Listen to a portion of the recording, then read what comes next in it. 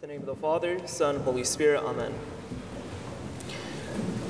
We see God constantly calling people, especially in the Old Testament, to sort of go from one type of mentality to another. And you see this especially with the major prophets. You see this with Jeremiah. You see this with Isaiah. When God would call these prophets to do something that's sort of beyond what they thought, their capacity, it sort of caused them to be forced to move their minds and move their hearts into a place that may have seemed intimidating at first, but then God shows how much He's able to provide in their lives. And the reason why I mention that is this gospel, this dialogue between Nicodemus and Jesus sort of shows us the way God works in our lives and what is sort of enough and what isn't. Because sometimes, we have this type of mentality or understanding that, what I know is enough. That's good enough. What I think I know about God is something that, could get me by, whether it's, the Ten Commandments, the sacraments, and, things like that. And, especially the First Communion kids know exactly what I'm talking about because every week you guys come and you're taught something different.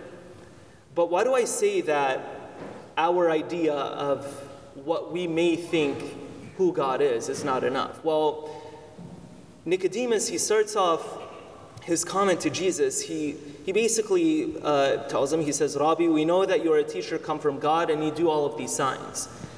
And the way Jesus responds kind of, is out of the way of what Nicodemus is talking about. Here you have Nicodemus telling Jesus who he is.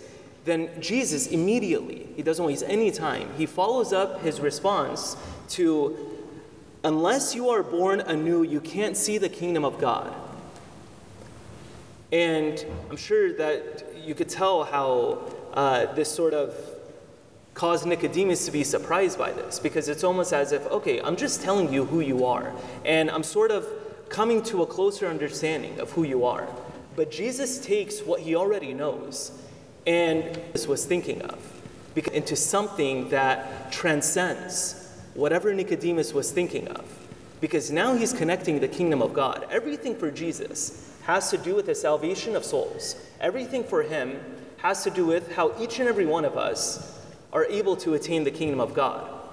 So no matter what we think we know about God, no matter what we think we know about who God is the one who takes whatever knowledge we have and sort of elevates our minds and our hearts into something much greater. Why do you think during Mass you'll hear the priest saying, lift up your minds?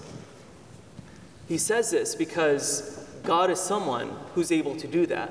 And for us to show the submission to God is allowing us to grow closer to Him in our lives and understand that being born anew and is required to see the kingdom of God.